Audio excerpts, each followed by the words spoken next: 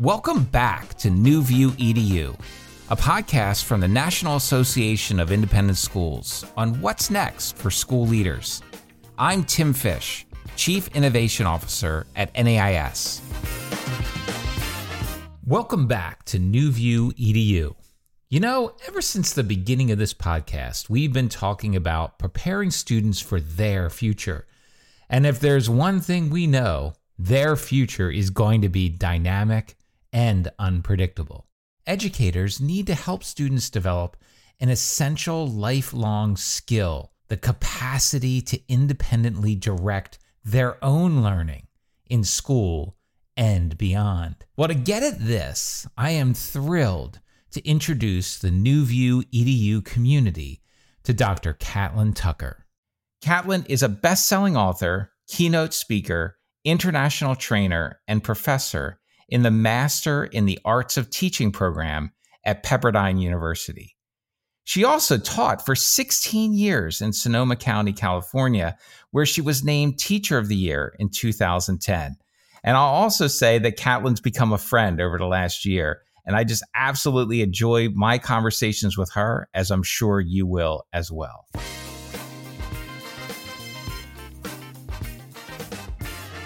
All right, Catlin, thank you so much for joining us. It is so great to see you again and spend some time with our listeners. Yeah, I'm excited to be here. Thanks for having me. To start off, if you could, just tell our listeners a little bit about your work and sort of what gets you up in the morning. What are you thinking about right now? Yeah, I mean, what I am currently thinking about, if I'm honest, is these small shifts that I would love to support educators making right now in classrooms that I think could have a really big effect. I think the last couple of years, or maybe now 3 years, I've just been really concerned by the level of burnout and exhaustion and frustration that I see when I work with teachers. And it's so understandable. And yet, you know, I see the way classrooms are operating and I see all these opportunities for shifting workflows that I think could make this work more enjoyable and sustainable. And I don't know, that's where my mind has been the last several months, is just in that space of how do I support teachers in making shifts that can have an impact right now. I love it. And so what I also think is so interesting is so often on this podcast, we get in these conversations about like structural shifts, like it all needs to change. We got to reimagine this whole thing. We got to blow it up, you know, and yet what I love so much what you just said is like, no, let's just talk about some small little things that you can do to help improve learning, but also to help make teaching as a profession more sustainable. Give me an example or two of something a teacher could do, something I could do if I were in the classroom. I mean, let me be clear. There's a lot about the existing system I am not a fan of. I mean, you and I were on a panel. There's some blowing up. Yeah, we were on a panel in Dubai and there were representatives from really outside the box schools. And I got to tell you, it was inspiring to hear from them. I loved it. But at the end of the day, I spend my life supporting mostly teachers in public school settings, traditional classrooms. They're in a system that they, quite frankly, don't feel they can change. And so I think that's why my work is really focused on how are you approaching the design and facilitation of learning in your classroom, right? You can't change the whole system. You might not feel like you have a lot of control, but you do have a degree of autonomy and control and creativity in your classroom. And so how are you really positioning learners to do the heavy cognitive lift in that class? Like I go into classrooms all the time and I still see teachers designing very teacher-centered learning experiences where they're fairly trapped at the front of the room. Even if they're not talking the whole time, they're orchestrating the parts of the lesson and they're managing student behaviors. And I just want teachers to be thinking about, what are my kids really capable of? And if I took some of these everyday tasks that I'm owning and actually trusted and helped my students skill build so they could share the responsibility of learning, how much pressure and work that would take off of the teacher. So for example, we have so many teachers right now who are assigning practice and review. We know students need to practice reviewing concepts, skills to learn. And yet at the end of the day, or after kids come home or come back from home, they scoop it up and the teacher takes the responsibility of looking critically at that work. spending hours giving corrective feedback and putting grades in a grade book. And my thinking is, why aren't we teaching students when it's review and practice? It's not an assessment. Why aren't we positioning them to look critically at their own work and think about, is it accurate? Is it not? What am I learning about myself as a student from this? Where are my strengths? Where are my limitations? Where am I struggling and need more support? I think that would be so much of a richer experience for learners than having teachers scoop it up, write some comments, allocate some points, throw it in a grade book. Because honestly, I don't think we should be throwing review and practice in a grade book. And so there's just all these little shifts that I think could happen that would really make this work just feel more sustainable from a teacher perspective. But there's this thing, right? When I started my career teaching fourth grade, I had this blue bag that I carried around my shoulder. And I'm sure you had the same kind of bag. And that bag always had paper clipped packets of things I had given the students to work on. And there was always 8 to 10 of them. And everywhere I went, if I was getting my oil changed, if I was waiting in the waiting room at the dentist, if I was, almost sitting at a red light, I would pull that thing out and try to knock out a few different grading, right? And it was like this pressure I had, that bag, that appendage that was with me all the time. And what you're suggesting is, look, yeah, there's some work that we should do to evaluate, but we don't have to scoop up every single piece of paper and then take the responsibility on, right? And so this notion, I love the way you said it, shifting the cognitive load, because in that classroom you're describing, like, who does that work? And so much of your work has been around this idea of blended learning. Yes. Right. You've written 2 amazing books on this topic. Your awesome podcast, The Balance, often talks about elements of blended learning. I often think that folks don't have a really clear understanding of exactly what blended learning even is. So help me understand, what is blended learning? You are so right, Tim. So I've actually written 9 books that relate to blended learning. So I've been in this space for a long time. I thought it was, wow.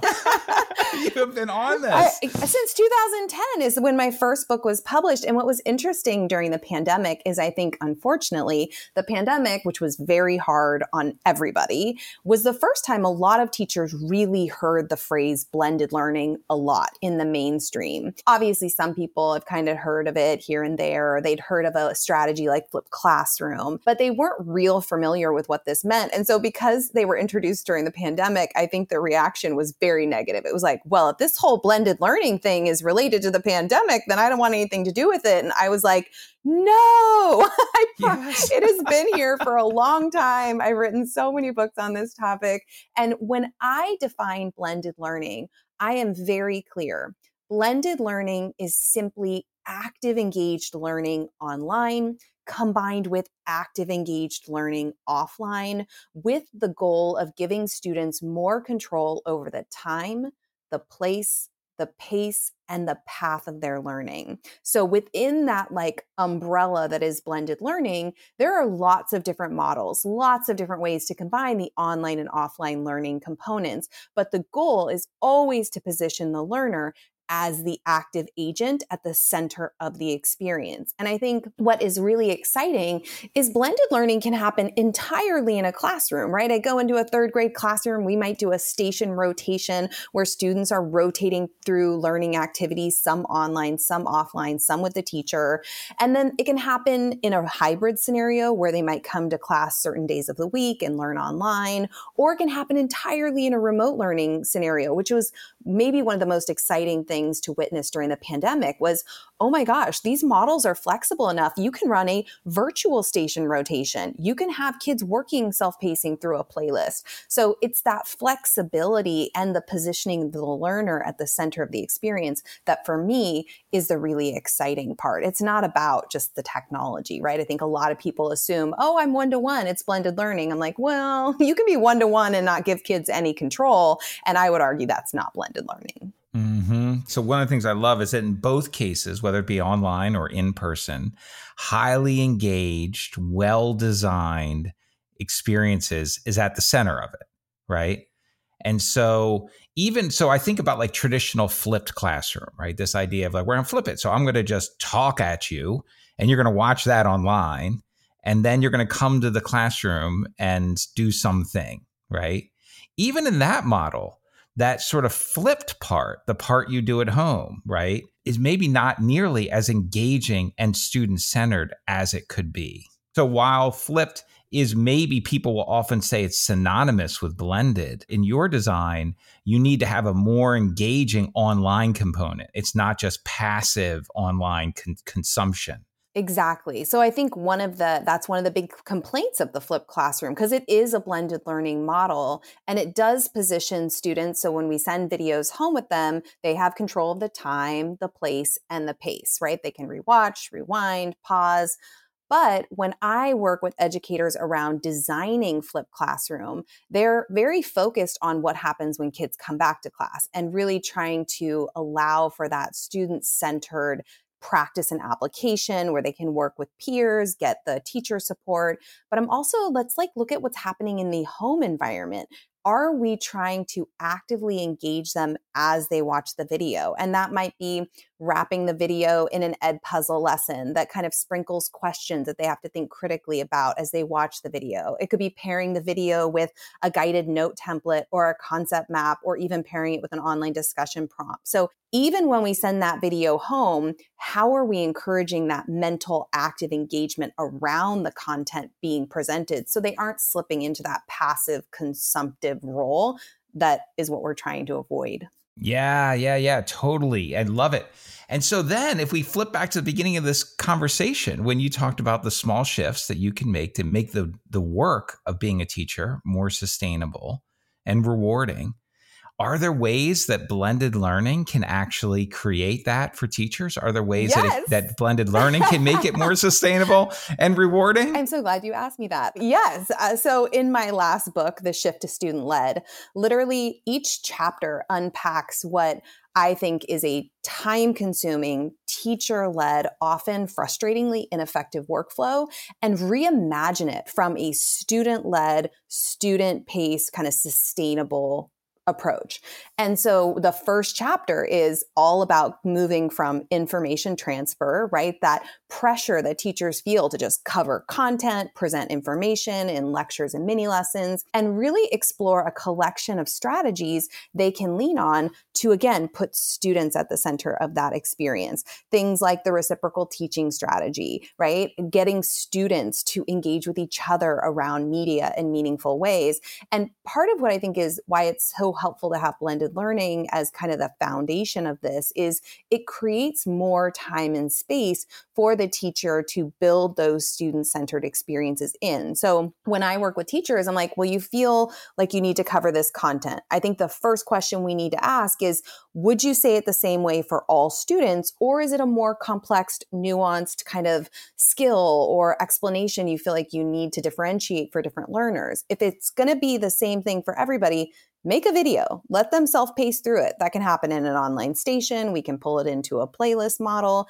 and then reserve that teacher-led instructional time for small, differentiated group experiences where we can be much more targeted and thoughtful about the vocabulary we use, the texts we choose, the problems and prompts we present, the scaffolds we supply. Like, let's really maximize time with learners. So I think there are all these little shifts, but if teachers are still trapped at the front of the room feeling like my job is to transfer information, there's no time and space to really position students at the center, give them more responsibility, and let them engage in the messy work that is learning. It is not quick. It is not tidy. It is not easy. It takes time.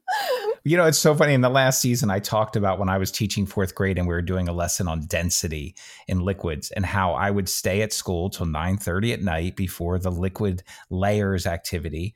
And I would make a little tray for every pair of students. And I would put all the little things, all the salt, all the water, all the little things in their nice little tidy places. So then when they came up, they could just come get their little tray and they could go back and everything was pre-measured and guaranteed success, right? And did my students learn anything? It was tidy, but did my students learn anything about density? No, right? Did they experiment? No. Did they follow a prescribed sort of thing? Yes. Because that's what I thought quality looked like, right? I thought quality is when each group has perfect layers in their little test tube at the end of the unit. And I think that I, as a teacher, would often do that. I would like take on the work. This right? is what most teachers are doing. Right. And in it, I remove all the sort of, and now I'm kind of this frame of mind that what I should have done is given them a bucket of water and a box of salt and say, tell me what density is. And how can you explain what density is using salt and water, right? Now that might have been a little abstract for fourth graders, but you get the point, right? That's this notion of where construction and constructivist thinking comes in and creating the context for that to happen. So now I'm so interested in your shift to student-led. Love the title. It's a huge thing that we've talked about on this podcast since the beginning. In your mind, sort of what are those critical components? Because what I love also is we've talked about it at a high level, but you're giving practical advice for how a teacher in a classroom can start moving very targeted behaviors from one teacher-led mode to a more student-led mode. Kind of what do you find when teachers are able to really successfully make that transition? What's in place in their own mind? What do they have to either believe? How do they have to shift some of their own thinking? I will say the very fundamental thing that I wrestle with the most is mindset, right? I meet so many teachers who, we went through school, we were taught a particular way. We must have had a pretty good experience because we decided to come back, right? Make this our whole lives. Exactly. And I think there is this assumption about what teaching looks like, which is transferring information, being the expert, guiding students along a prescribed path, and what learning looks like, right? Which is them sitting in desks, staring in our general direction, maybe taking some notes. And for me, it's really trying to dismantle some of those mental models about what teaching and learning look like and encouraging teachers to, one, trust in their students' ability first. Like, do we feel students are capable of being our partners in this work? If the answer is no, then that means we need to do some fundamental skill building around, some of those SEL competencies of self-awareness and, self-regulation, self-management, responsible decision-making. We might need to invest some time in some metacognitive skill building around goal setting and tracking progress and reflecting on learning to really re-engage students who, quite frankly, have been trained to kind of sit and listen. But the teachers I see who kind of make this leap, they're like, what I'm doing isn't working. It's not yielding the outcomes that I'm looking for. Students aren't engaged or seem particularly motivated. Once they make this leap, they know, one, they're not going to be able to cover as much content as they used to. You're not going to cover as much if you're not just standing in front of kids like burning through information. But what they start to realize is when they position students to ask questions, discover, explore, engage in conversations with each other, understand that mistakes are something we talk about and we troubleshoot and we try to learn from. And then they get more confident making choices and owning the learning experience. Most of the teachers that get over that hump and start to make these shifts and lean on technology strategically, they're like, this is crazy. I'm not doing very much, right?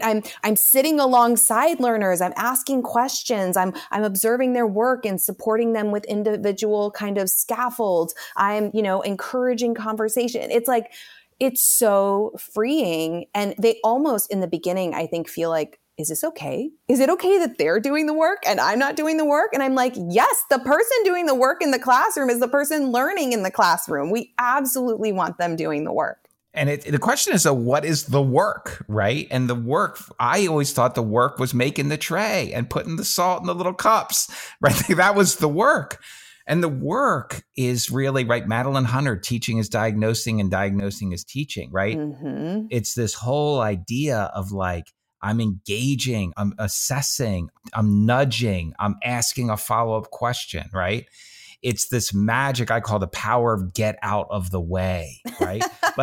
Like design the right experience. Like there's a masterful design, and then I got to step back. And what I'm hearing you say is that in order to get to that shift, there's a reimagination of the paradigm.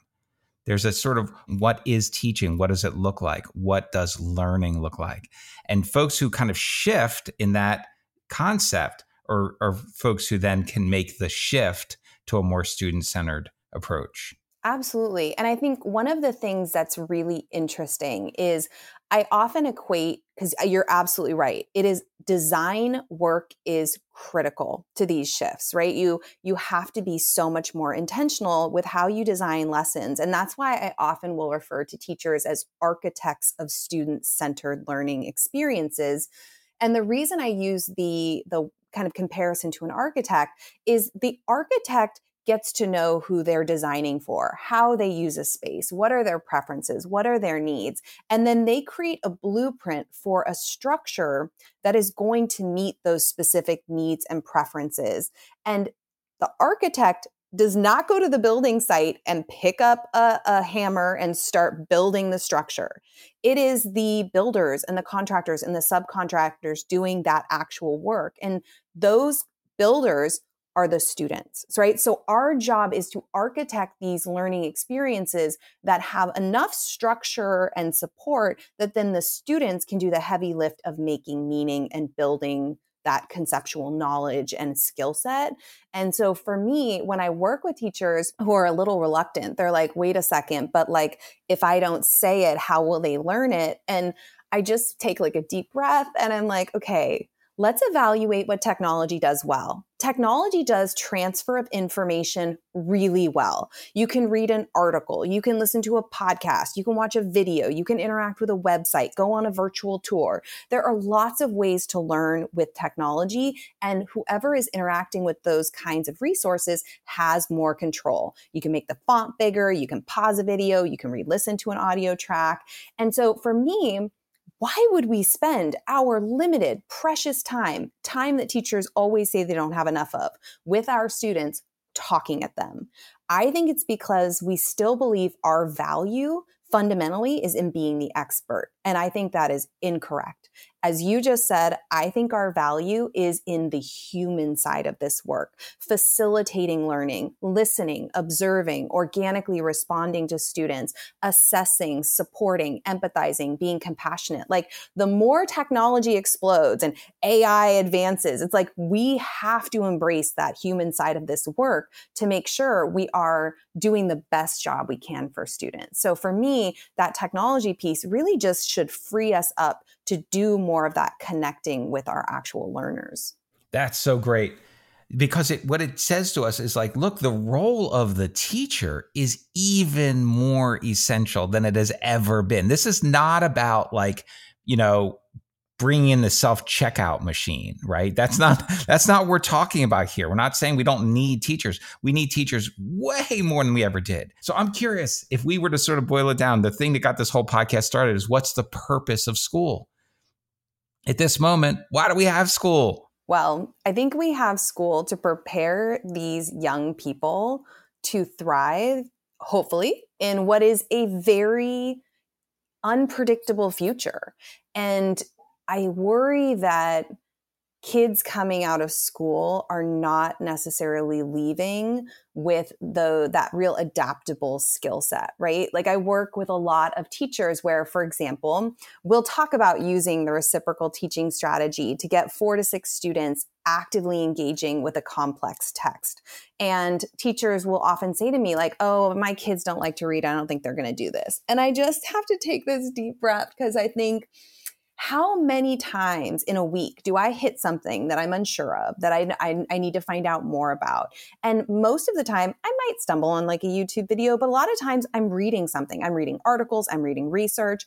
And if we are kind of shuttling kids through school where they are not learning how to think critically, how to question, how to evaluate bias, how to, learn from mistakes, I don't understand how they're going to feel confident navigating a world where, like a year ago, AI was part of the conversation. Yeah, but it wasn't consequential. No, but now it's like, okay, now there's this totally new thing that's going to disrupt so many aspects of our lives. I don't necessarily all think in negative ways. I think there's a lot of positive to it, but are kids prepared to leverage a tool like that? Because in so many schools, even right now, it's like, ooh, that's scary. These are all the things that could go wrong. Let's block it from our filter. We're never going to use it here. We're going to tell kids it's bad. And I'm just like, okay, that's one approach. Or we could really work with learners around how do you interact with a technology like this? How could it be a thought partner? How could it give you feedback? Not just using it to write something you don't care about, but really leaning on it to maximize your power and potential as a human being, right? And so those are the things I worry about, that the classroom doesn't model the kind of real world kind of scenarios that kids are going to encounter, and they're not cultivating the skills that are necessarily going to help them be super successful when they land in the quote unquote real world. Yeah, I love to sort of riff back on what you said. I mean, this notion of school should be, when you walk in the door, it should say you're entering a construction zone, right? Students are constructing here. Yep. And we have architects who the teacher is the architect. I love that. So if you were to imagine, or maybe there's places you've been where this is happening really well, when you go into a classroom, if you were designing the Tucker School, right? And you were to walk into a classroom in the Tucker School, what would it look like? When you see it really working, what do you see? What does it look like? So, you said your early impression of teaching was, if I'm talking, they're learning. And I think one of the early misconceptions I had was a quiet classroom is a focused classroom where kids are learning. And if I walk into a classroom and it's totally quiet, or it's quiet and the teacher's up at the front, that's kind of the exact opposite of what I would dream about as my perfect reality walking into a classroom. I think for me, I imagine a room where the space is being used flexibly by learners. Some may be on their own. Some might be hovered together with other classmates. They're chatting, they're tinkering, they might be leaning on technology, and you scan the room. And this was my experience in probably the last chunk of my career. And you don't know where the teacher is. I remember being in my classroom in my last 7 years or so in high school English class, and I got rid of my teacher desk. I was like, this is so cumbersome. I don't want to sit here. Instead, I had a little 2-seater on wheels, and I would just shuffle around my class, just moving, moseying on up next to students and working with them. And so I think it's that space where it's learner owned, it's learner driven, it's learner energy, buzzing and conversations, and the teacher somewhere in the mix, but not the focus of the learning happening. For me, that's an exciting classroom to walk into. Yeah. So the job then is to sort of design for that, right? My job as a teacher is to design for that, and then to lightly facilitate it as much as possible, right? And to sort of back away as we move forward. So I'm curious, and now as I think about that, and I do a lot of work with boards of trustees and do a lot of work with parent groups and so on, as I'm sure you do as well. And one of the things that as we start talking about student-led learning, student design, agency, increasing engagement and activity, often what people get worried about is okay, we're going to hippy dippy. Here goes excellence. Excellence just left the building. Rigor just left the building, right? And now we're just doing free for all, like whatever you want. And these kids are in that kind of room. They're not getting into Harvard, right? And so tell me about sort of how you help teachers. Do you find that teachers and others struggle with that notion of the move to engaged learning often is perceived as losing excellence? I don't know if I butt up against that as much with teachers. I think teachers, they're the biggest hurdle that I hear about when we talk about this shift is one, time, and the reason, and second is the curriculum. So it's really about them feeling an immense amount of pressure to cover a certain amount of curriculum in a certain amount of time, whether it's because there's a district adopted pacing guide, or there is a certain test that they're responsible for preparing kids for at a certain point of the year. Those tend to be the hurdles teachers are worried about and concerned about. I read a really interesting interview with Peter Senge, who did a bunch of work around, change and leadership. And he said that the reason it's so hard to sustain innovation in schools is one of the biggest factors is parents, right? Parents reinforcing the status quo and this perception that, well, in college, they're going to have to sit and quietly listen in lectures and take notes. And for me, it's when we really think about the skills that are prioritized in a classroom when the teacher does the talking and the students do the listening and the writing, there's so little higher order thinking happening in that moment. And I understand that the engagement and student-centered kind of approach to learning looks a little more chaotic, but that is what learning is. As we said earlier, it is not neat and tidy. And I think at the end of the day,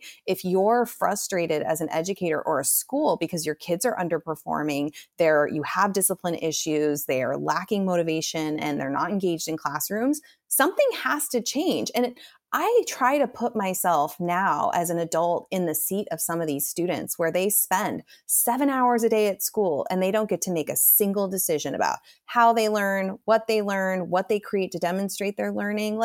That is not a space that most kids want to be in. And it shouldn't surprise anybody that I want to say it's over 70% of students report negative feelings with school. And it's things like anxiety, being tired and bored. That's where we're keeping them all day. It's heartbreaking. If we go back to the architect and the construction site, this notion of number one, I think you would lose the rigor and the excellence on a construction site if the plans were not well drawn out, right? So if you just kind of handed a sketch and said, build this, people don't know what they're doing. They're walking around, they're aimless. So the architecture is essential to designing for excellence, right? So if you want to build an amazing building like the Burj Khalifa that you and I both went up in when we were in Dubai, then you have to get that. But the other part I love is this notion of the cognitive load. And I was recently listening to an episode of your awesome podcast, The Balance. And on it, you were talking with your guest. And I can't remember if you or your guest brought it up, but you mentioned Ron Berger's work of Austin's Butterfly. Oh, that was Katie Novak. It was Katie Novak. Yes. And you talked about can you talk a little bit about that project? Or I certainly can. Oh, you do it. She brought it up and I was like, oh, I love that she brought it up. It's so good. It's Ron Berger. It's a video of no one's ever seen it. It's called Austin's Butterfly. And it's basically him taking some young learners through a process of helping a student make a drawing of a butterfly much, much better by using the model of an actual image of a butterfly and then just asking questions, not judging the first draft, but asking questions about places where it could improve and then showing the students the subsequent drafts. And what I love so much about Berger's work is this idea of getting to beauty and craftsmanship. But it happens through multiple drafts. And I'm curious about, as you've seen this sort of shift to student-led, do you also see a role for this idea of having students both learn to critique their own work and that of others, and also to sort of go through that process of sitting in the ambiguity and the angst, and that sort of what Tyler Thigpen calls and others have called productive struggle, and being able to sit in that and then move that forward, that discomfort that we often feel. Yeah. Well, I love that you asked that because I think one of the things that's really challenging when we start to shift our pedagogical approach is teachers who have been in the classroom for any number of years have developed a degree of confidence in their ability. And when they try something new, it doesn't always go super smoothly. Kids, especially those who have not had the opportunity to really own their learning and play a very proactive role in the learning experience, they are not just going to emerge out of the gates when we shift responsibility to them and do an amazing job. And as a coach, when I go into a classroom with a teacher, and this happens all the time, I really encourage them with your students, start with why. explain why we're doing this. It's obviously different from what they've done in the past or even how the teachers worked with them in the past. So what do we think is the purpose and benefit? I think often we as educators know that answer, but we don't share it really explicitly with learners. So start there. Then if you want to onboard students, so for example, one of the strategies, each chapter in that book has somewhere between 3 and 6, because we know different teachers are going to get excited about different ones. And so one of the strategies is that reciprocal teaching strategy. And I had a history teacher who wanted to try it. And so we started with why, and she jumped right in and had kids in small groups doing it. And I thought we should have dialed this back and had a conversation about the strategy itself, kind of a fishbowl where an inner circle modeled it and the outer circle asked questions and made comments and highlighted strong strategies used, and then kind of gradually released the strategy over to small groups of learners. And then in the beginning, really always asking them at the end of trying anything that is fairly new, how did that go? How did you show up in that strategy? What do you think you did well? What did you struggle with? What's a goal you have for yourself next time we engage in this particular strategy? Or for example, one of the chapters is from teacher-led whole group discussion to student-led small group instruction. And so really slowly onboarding students to a variety of discussion techniques so that eventually they as a group can say, which of these techniques do we want to use for our discussion? What questions are we interested in talking about? And then at the end of the discussion, let's engage in a self-assessment. How did I show up in this discussion? What did I do well? What strategy was I particularly focusing on? Was it eye contact, building on ideas shared, complementing specific points made, and really getting them to think about, how am I doing in this class? And where are my areas of growth? Where are my areas of strength? Where are my limitations?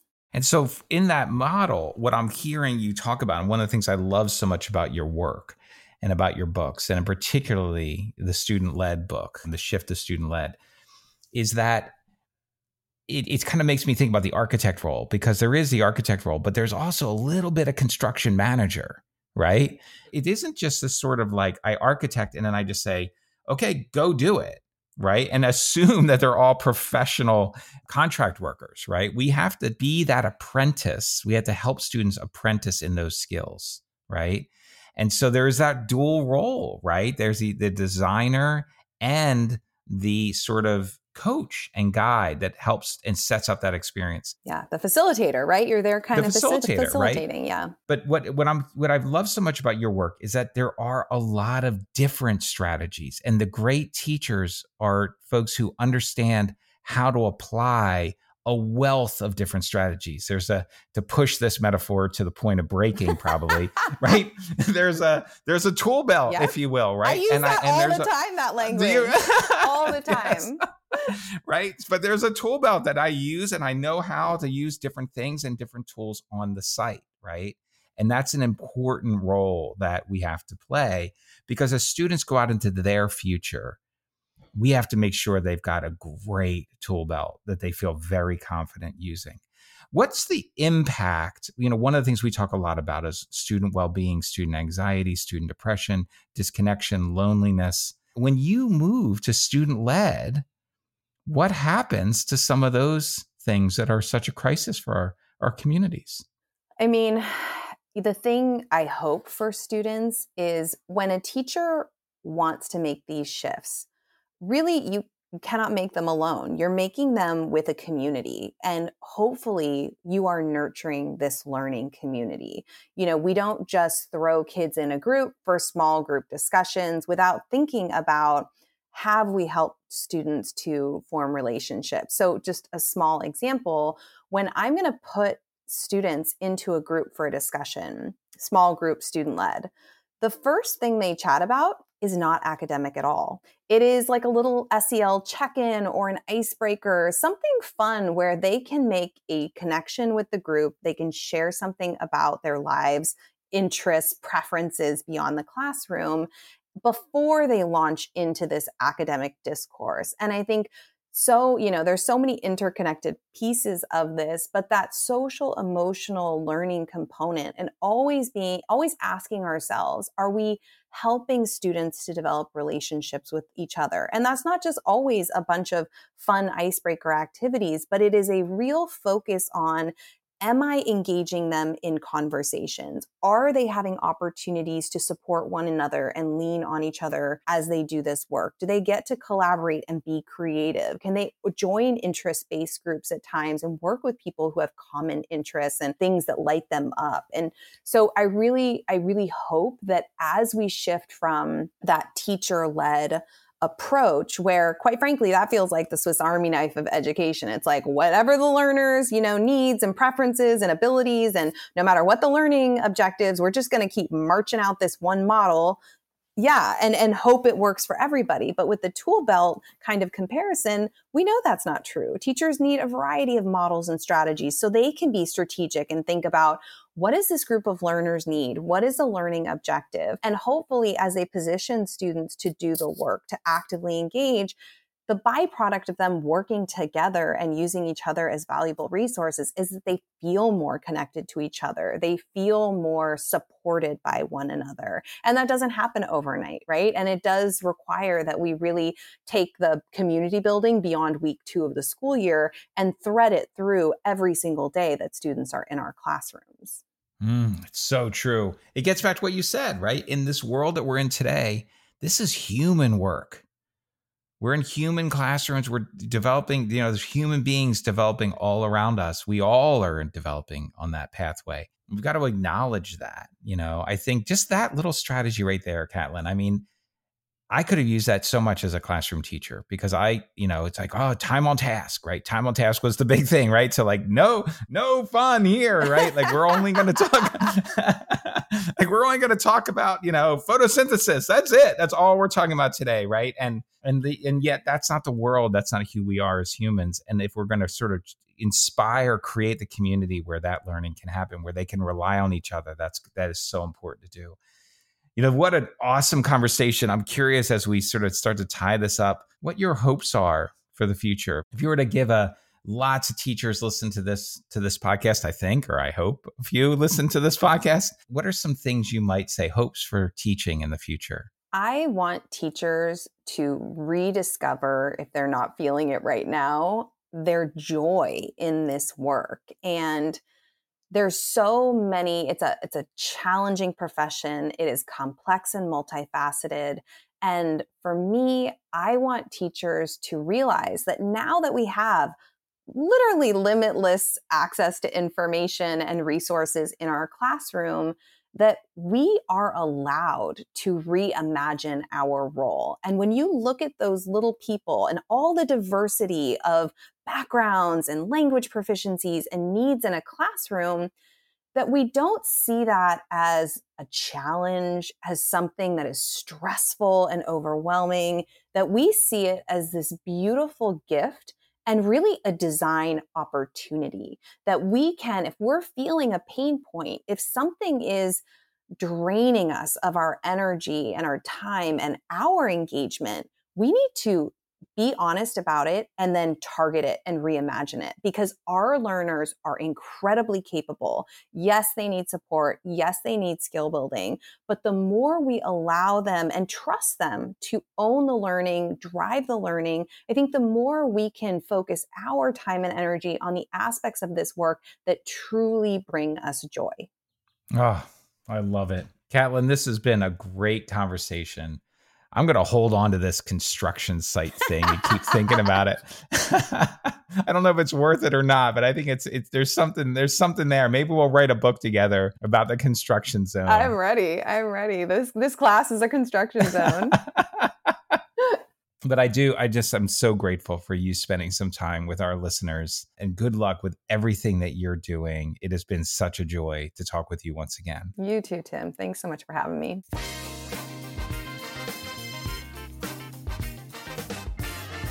What an incredible conversation with Catlin.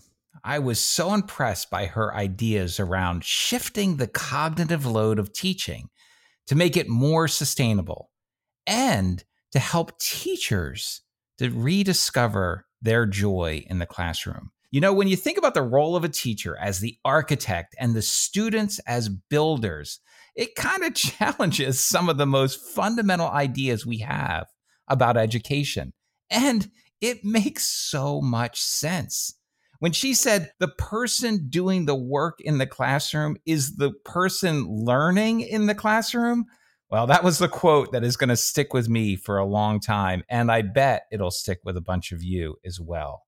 Stay tuned for our next conversation with Michael Nakbar from Global Online Academy, when we'll continue this conversation about designing the schools our students need. You don't want to miss it. See you next time on New View EDU.